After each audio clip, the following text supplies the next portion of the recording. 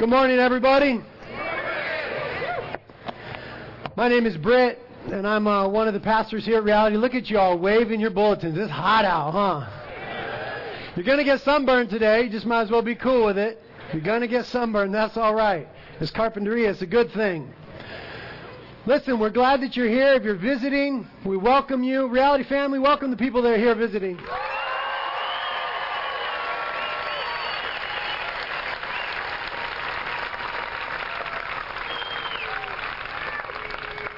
We're very glad that you're here. We're going to talk a little bit about Jesus Christ. That should not surprise you. It is Easter after all.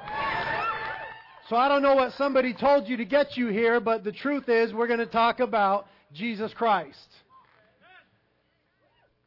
Pastor G read earlier from the Bible in Matthew 28.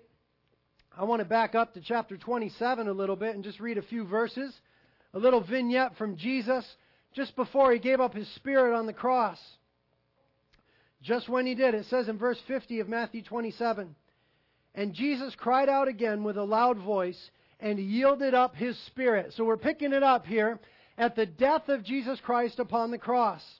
And then it says, "And behold, the veil of the temple was torn in two from top to bottom, and the earth shook, and the rocks were split." Check this out.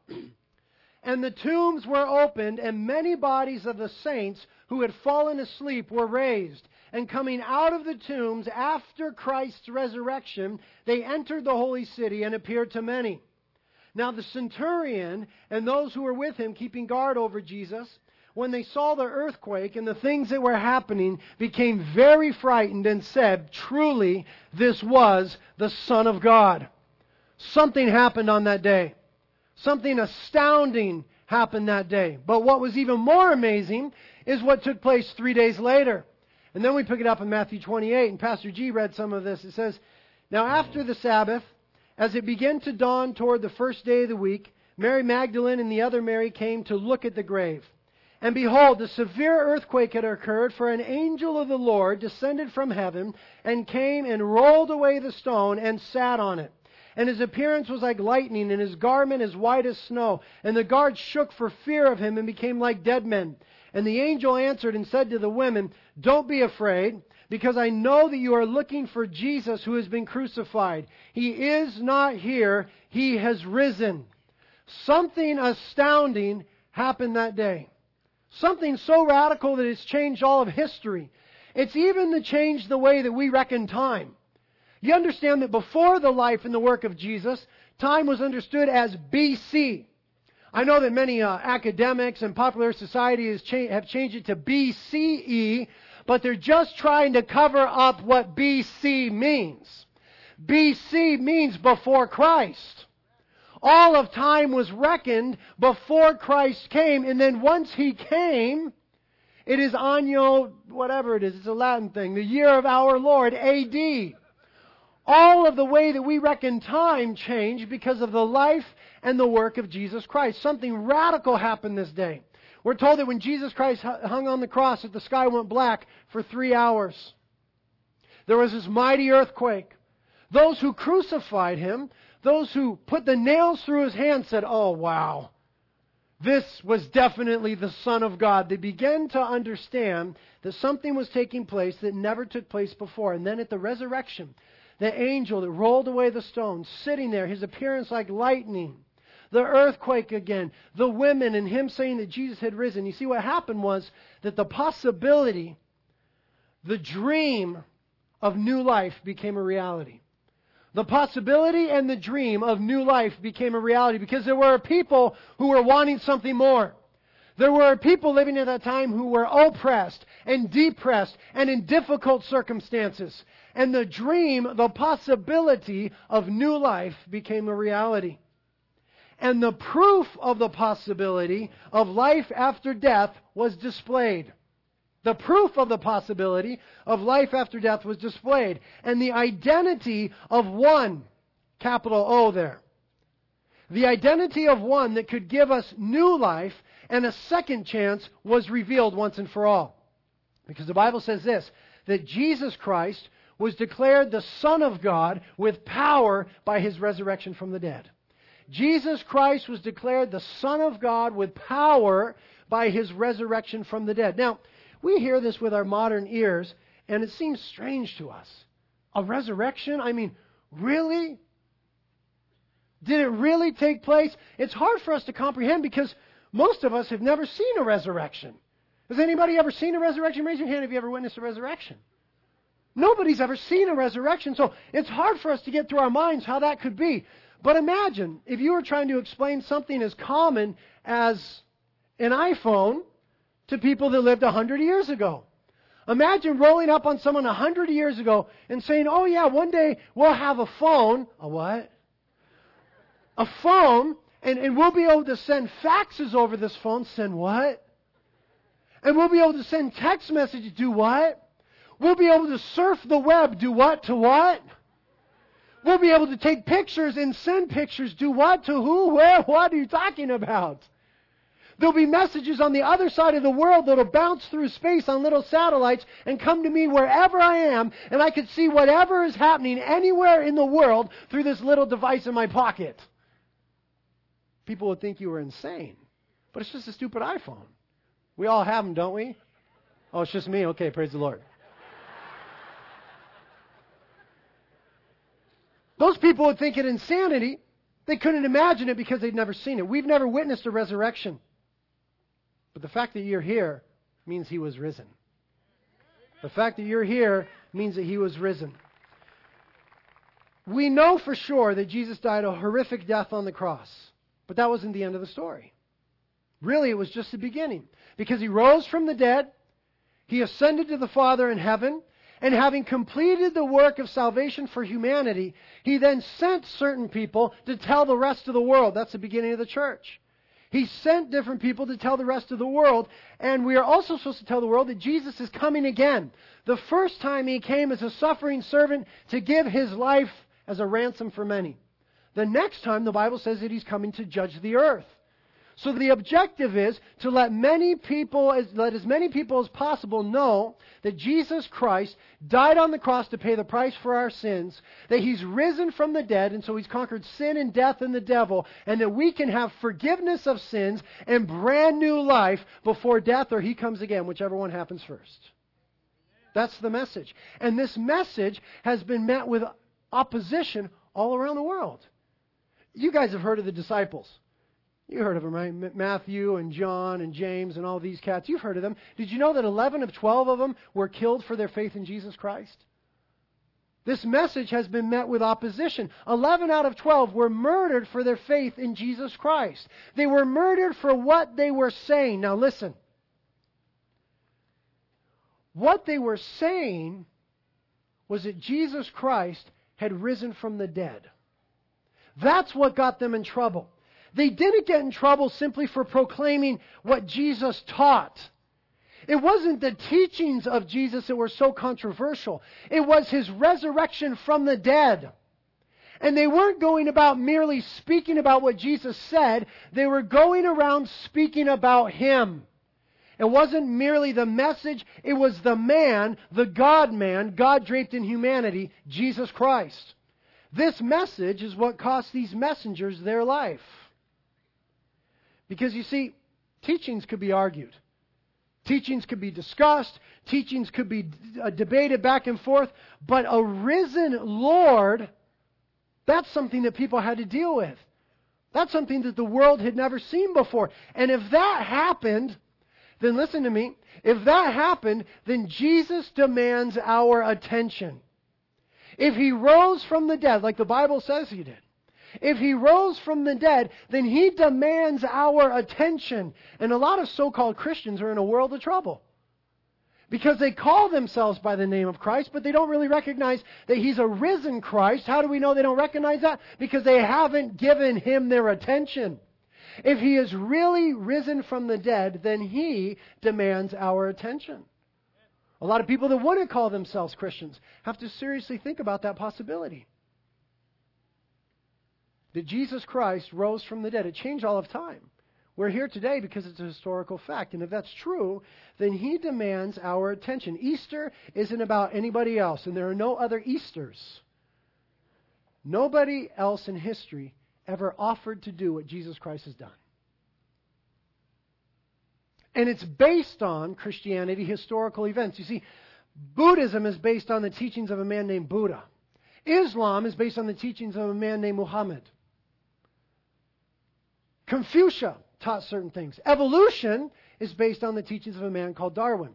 But Jesus Christ rose from the dead, and so Christianity is based upon a historical reality of the man, the God-man, God draped in humanity, Jesus Christ. And that changes everything. Because teachings and philosophies can be debated, but Jesus Christ rose from the dead. What does it mean that He rose from the dead? What does that mean for you and I here today? Why are we sitting in the sun, sweating so horribly? What does it mean? Well, before we can answer that question, we need to answer this question. Why did Jesus come in the first place anyway? He answered that in Luke chapter 19. Jesus said, I came to seek and to save that which was lost. Jesus said, I came to seek and to save. I want you to notice those two words. Seek and save. Jesus came looking for humanity. And Jesus is looking for many of you today. He came to seek. That denotes passion. It wasn't a lackadaisical thing. It was purposeful. It was passionate. Jesus was engaged in a passionate pursuit for humanity, and He is engaged in a passionate pursuit for humanity. Have you ever pursued anybody passionately? Does anybody know what I'm talking about? My wife and I, we've been married 10 years. And before we first hooked up, she pursued me, I'm proud to say. But it didn't take very long. I went pretty quick. I mean, it was like a day that she was pursuing me.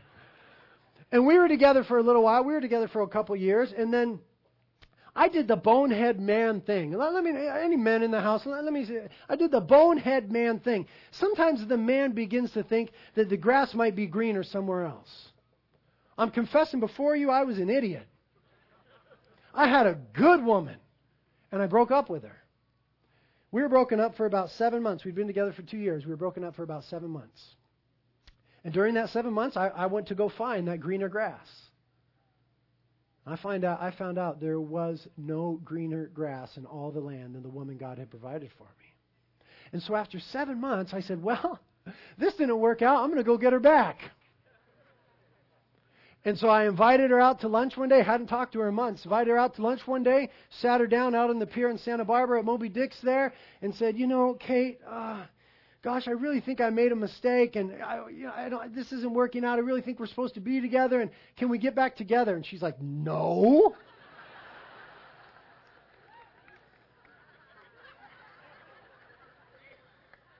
I was still remembering when she pursued me. And I was thinking, yeah, I'm going to make her day, you know what I mean? Can we get back together? No. What do you mean, no? I mean, never no. Never no? What do you mean, never no? I mean, never no. I want nothing to do with you. I'm over you. I'm done with you. Oh. My heart broke 1,000,000 times. And I began to engage in the most passionate pursuit of my life. There was nothing I wouldn't do to get this woman back.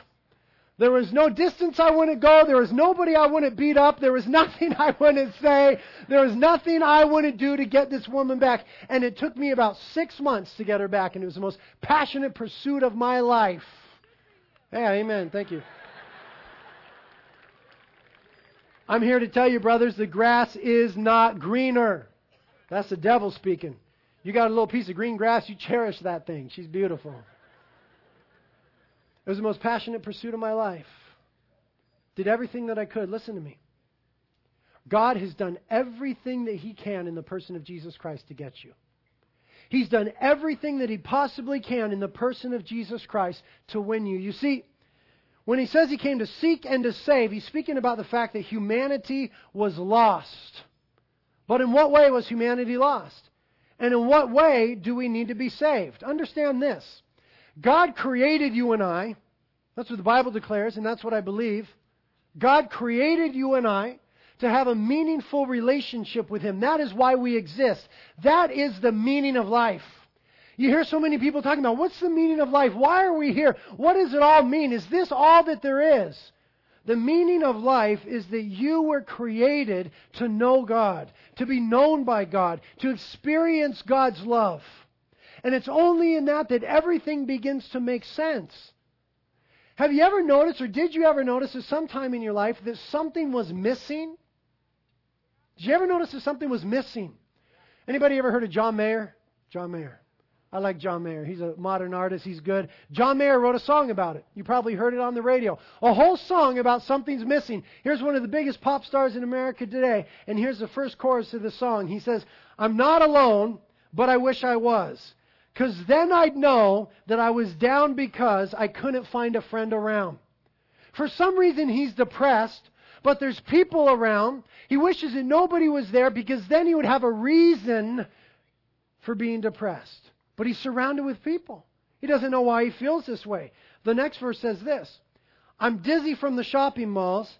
I searched for my joy, but I returned it all. It doesn't help the hunger pain and a thirst I'd have to drown first to ever satiate."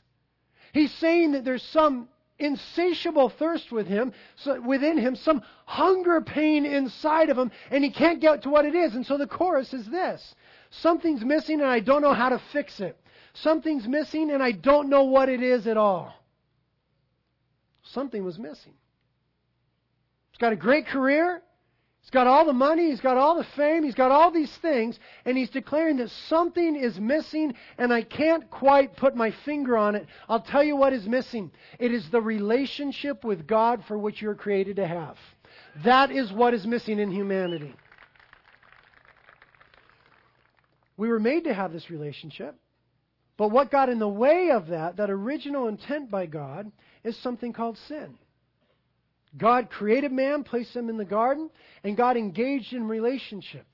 And what man did because of mistrust, because of fear, because of rebellion, is man sinned against God, and that relationship was now broken. Because God is a holy God. And He told them, don't sin.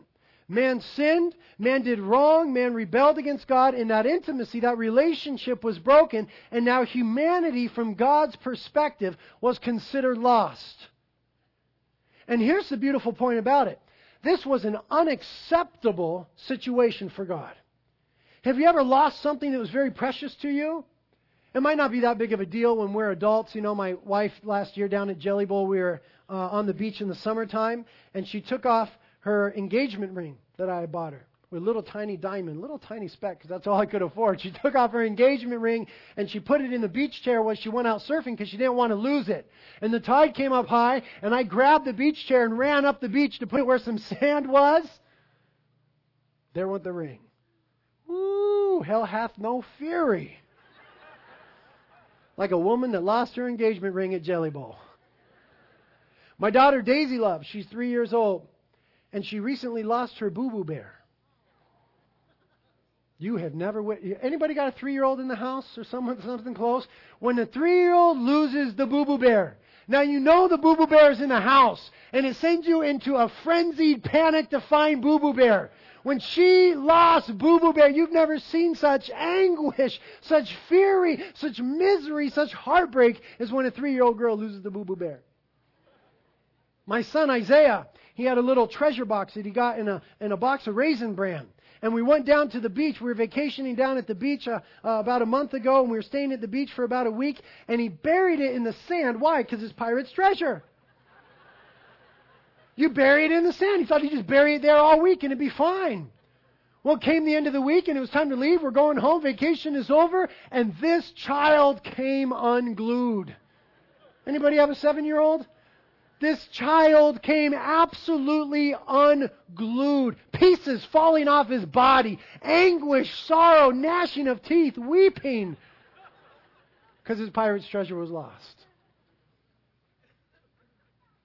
It's exactly how God feels about humanity. And not one iota less. That's exactly how God feels about you and I. Because He has never created anything more precious than humanity.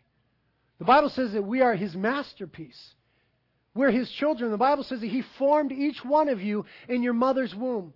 And that you're precious to Him. In fact, He's numbered the hairs upon your head. So precious is humanity that Jesus stood over Jerusalem and He wept. So the Bible says. He wept over lost humanity. And what happened when sin came in is that death came in. Now you need to understand something about death. Death is not what God intended. As soon as sin came in, death entered in. In fact, we know that from Genesis chapter 3, verse 21, that for the first time, the man and the woman in the garden who were naked and cool with it, it's awesome. They were naked and they were cool with it. After they sinned and rebelled against God, they were ashamed of themselves and they wanted to cover themselves. Everything had changed. Their perception had changed. Innocence was lost. And what did God do? We're told in Genesis 3:21 that God made coverings for them out of the skins of an animal. Immediately when sin came in, death came in. God had to kill an animal to make a covering for those who had sinned. And humanity began to learn the concept of the innocent dying for the guilty. And every culture, every humanity has had an inkling of this in their heart. Somehow an innate understanding that someone who is innocent can possibly die on my behalf. Or it's sometimes translated this: I know I'm guilty, but if I do enough good, perhaps I can regain innocence. If I do enough right things, maybe the right things will outweigh the bad things. Or if I give enough of these things, then maybe God will be okay and I could regain innocence. I could become acceptable once again. But the lesson was taught that when sin comes, death comes. The Bible says this. It says that the wages of sin is death. Or what sin earns humanity is death. Both death in this life is how sin came, and eternal death, which is called separation from God, a place called hell. The wages of sin is death, but the free gift of God is eternal life through Christ Jesus. So there was a problem, there was a loss, there was sin, there came death, but God gave Jesus Christ to restore us to life because, this may come as a shock, we were not made to die. Did you know that? You were made to live. That's why death is so difficult for us. That's why we can barely handle it. That's why it sends us into such trauma, is because it's not what God intended. You were not made to die. You were made to live. Therefore, death is not natural. We all die, but it's not natural in the sense that God didn't intend it.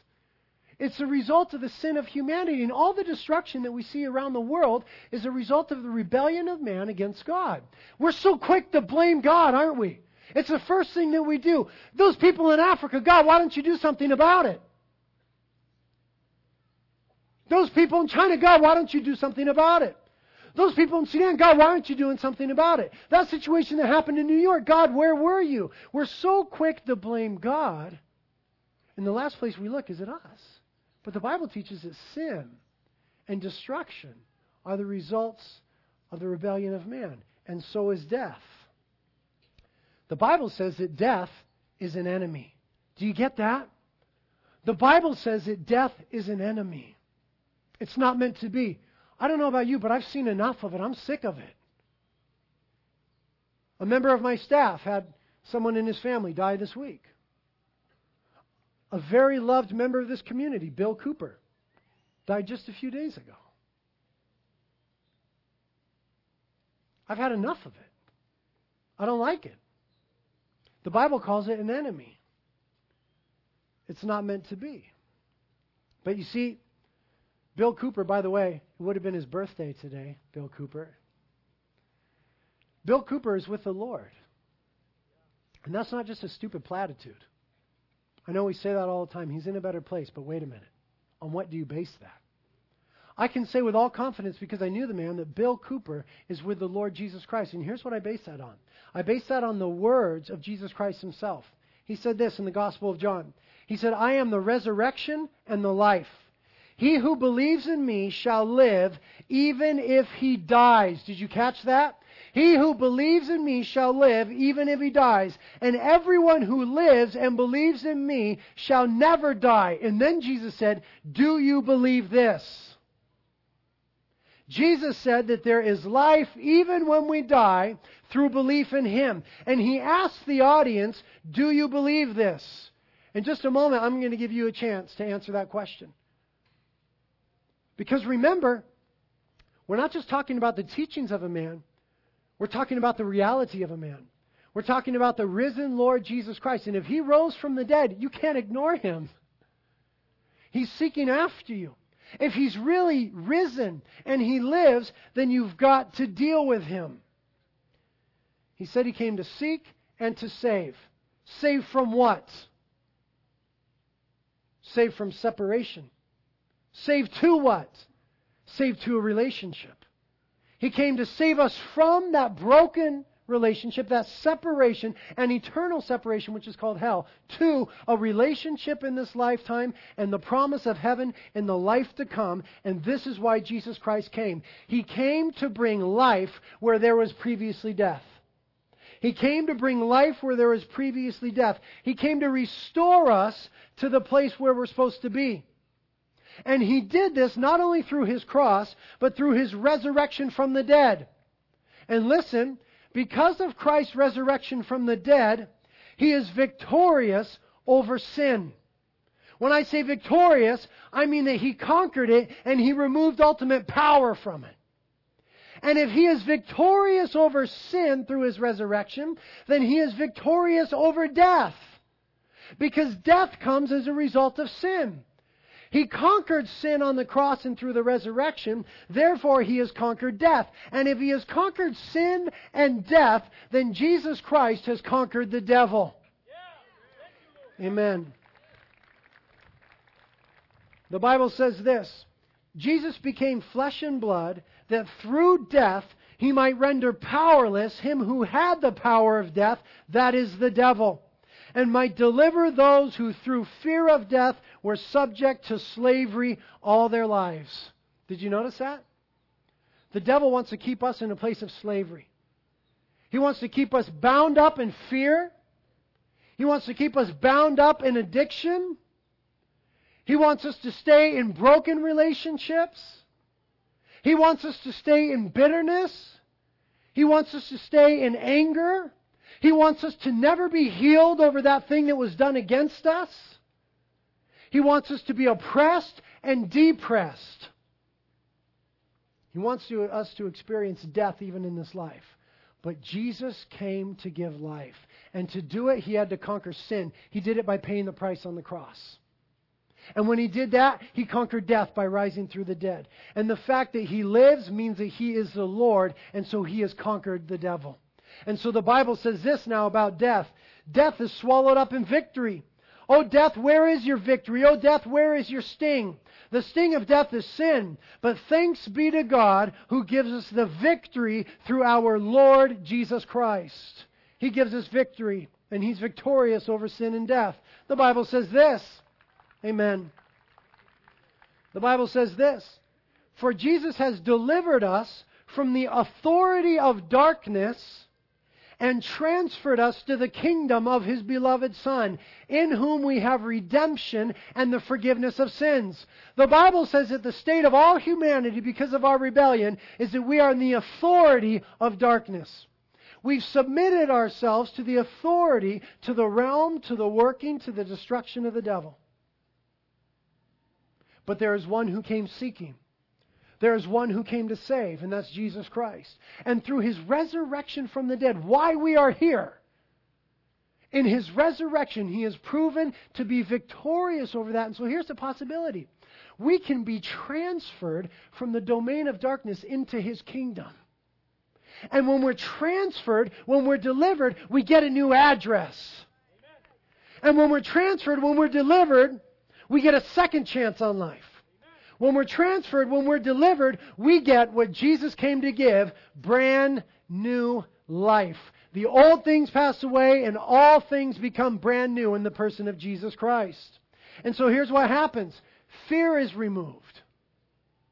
Shame is removed. Condemnation is dealt with. Oppression is pushed back. Chains are broken. Addiction is done away with. Bitterness is healed. Distortions of reality are set right. Anger is released from our lives. All of these things through the life of Jesus Christ.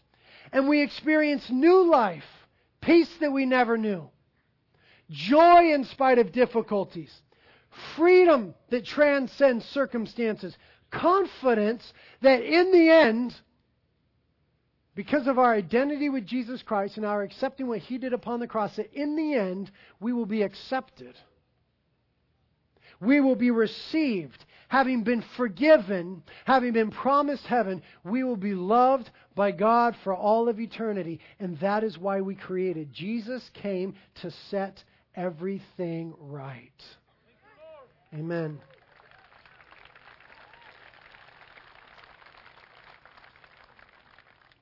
And it's not fair that it's gotten a bad rap. It's not fair that so many have been killed for their faith in Jesus Christ. He came to give life because He is a compassionate God. The Bible says that God waits on high to have compassion on those who are weighed down with guilt. If you don't know you're guilty, you have another problem. Maybe we need to schedule an appointment. Maybe this time's not enough. If you don't know you're guilty of doing wrong things, you have another issue. It's called pride. You know who else had a pride problem? His name was Lucifer.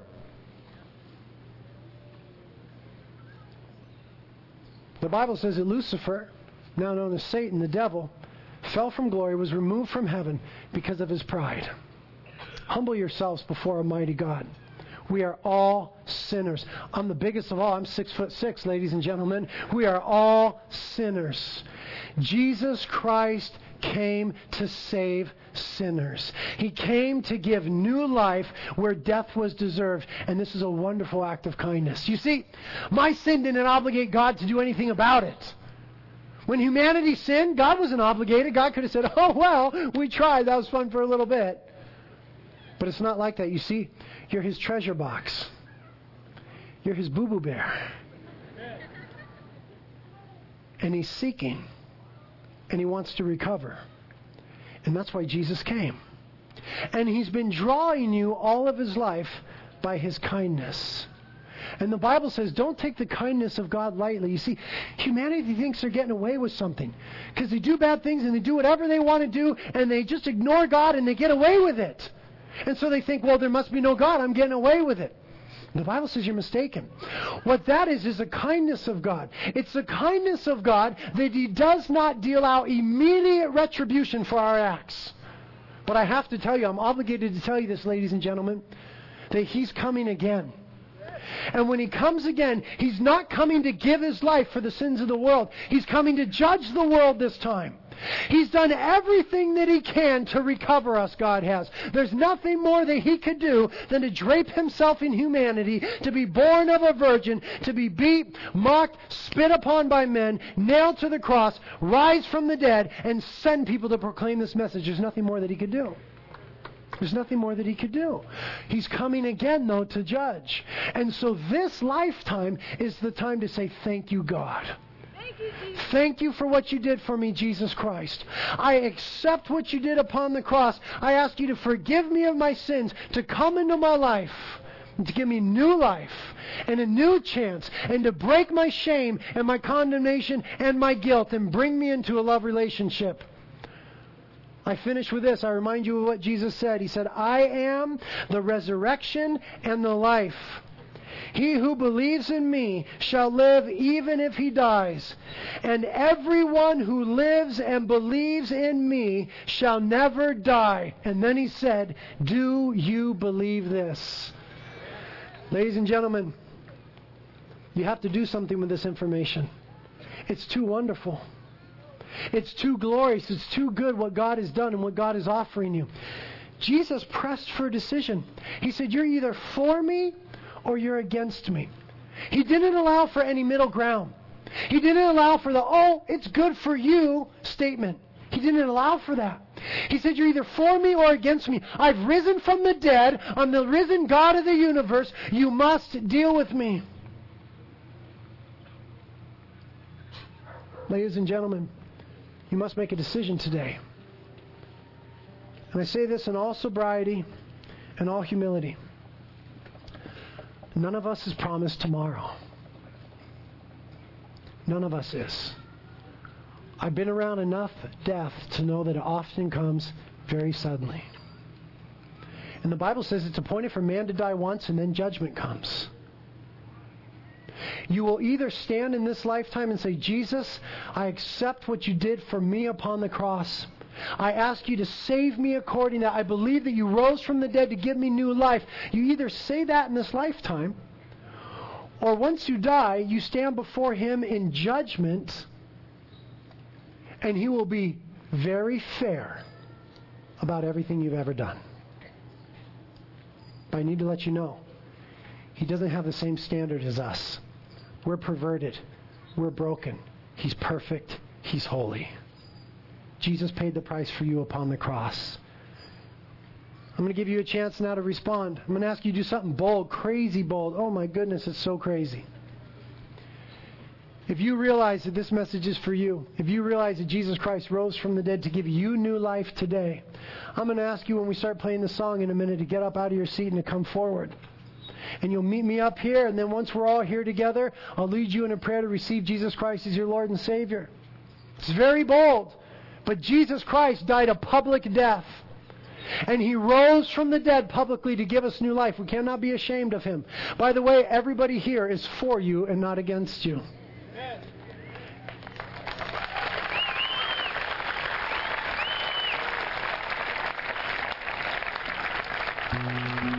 And so now's the time for you to make your decision.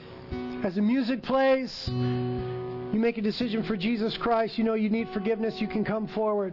Some of you, you made that decision somewhere in your life, but you know you're not living. You know you're not living with the risen Lord. You're a prodigal. Today's your day to come home. You've got to believe that Jesus Christ is risen for you.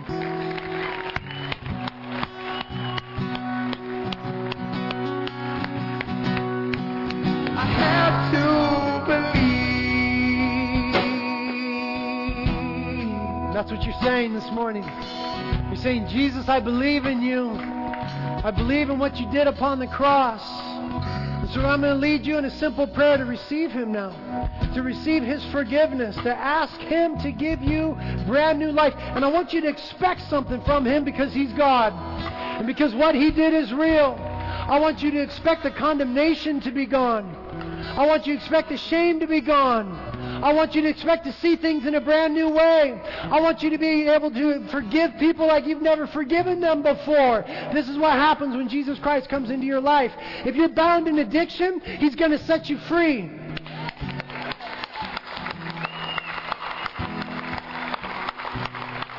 That's just what He does. That's just who He is. But you've got to believe. And by being up here, you're saying, I believe. And you can just repeat this prayer in your heart right now. It goes like this. Jesus, I believe. I believe that you are the Lord and Savior of the world. I believe, Jesus, that you gave your life to pay the price on the cross for me. I believe that you rose from the dead and conquered sin and death and the devil. And I'm here today saying, Jesus, I want it. I want forgiveness. I want new life. I want freedom. I want to experience your love. I want to be done with the dirtiness and the shame and the guilt and the condemnation. I want to live in your freedom and your love. And I want the promise of heaven when I go. You hear these prayers, Jesus. You hear these prayers. Thank you that at this moment you say, yes, my child. Yes, I forgive you. You are forgiven. Jesus, come and wash it all away. Come and heal, Holy Spirit. Come and break those chains. Come and release that anger. Come and wash away that dirtiness. Come and allow us to forgive others as we've now been forgiven. And Holy Spirit, come and indwell us and make us excited for heaven. And teach us to know Jesus. Show us how to live now with brand new eyes, in a brand new heart, in this brand new life. And we pray it in Jesus' name. Amen.